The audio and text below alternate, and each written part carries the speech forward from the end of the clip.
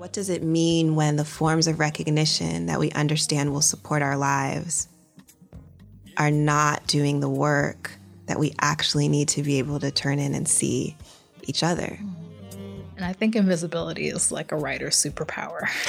Wow. You know, the ability to ear hustle and to move more seamlessly in and out of spaces.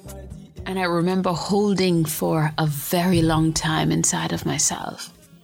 Because here I was in a new place and no one knew me. And I could continue to make the lies that I had been doing. Or I could chuck the whole thing and speak truth. Hey, Tammy. Hey, Kayama. So, here we are. Not exactly where we expected to be. No, but a very good place nonetheless. True, indeed. Well then, I'm Kayama Glover. And I'm Tammy Navarro. And you're listening to Writing Home, American Voices from the Caribbean.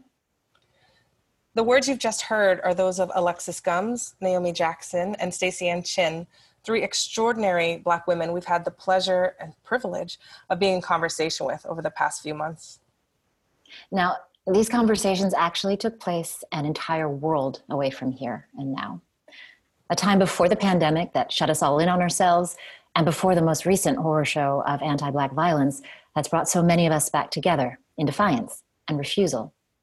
That's right. These conversations grew out of the live event series, Critical Caribbean Feminisms, a series that since we started it back in 2015 has showcased some truly phenomenal writers.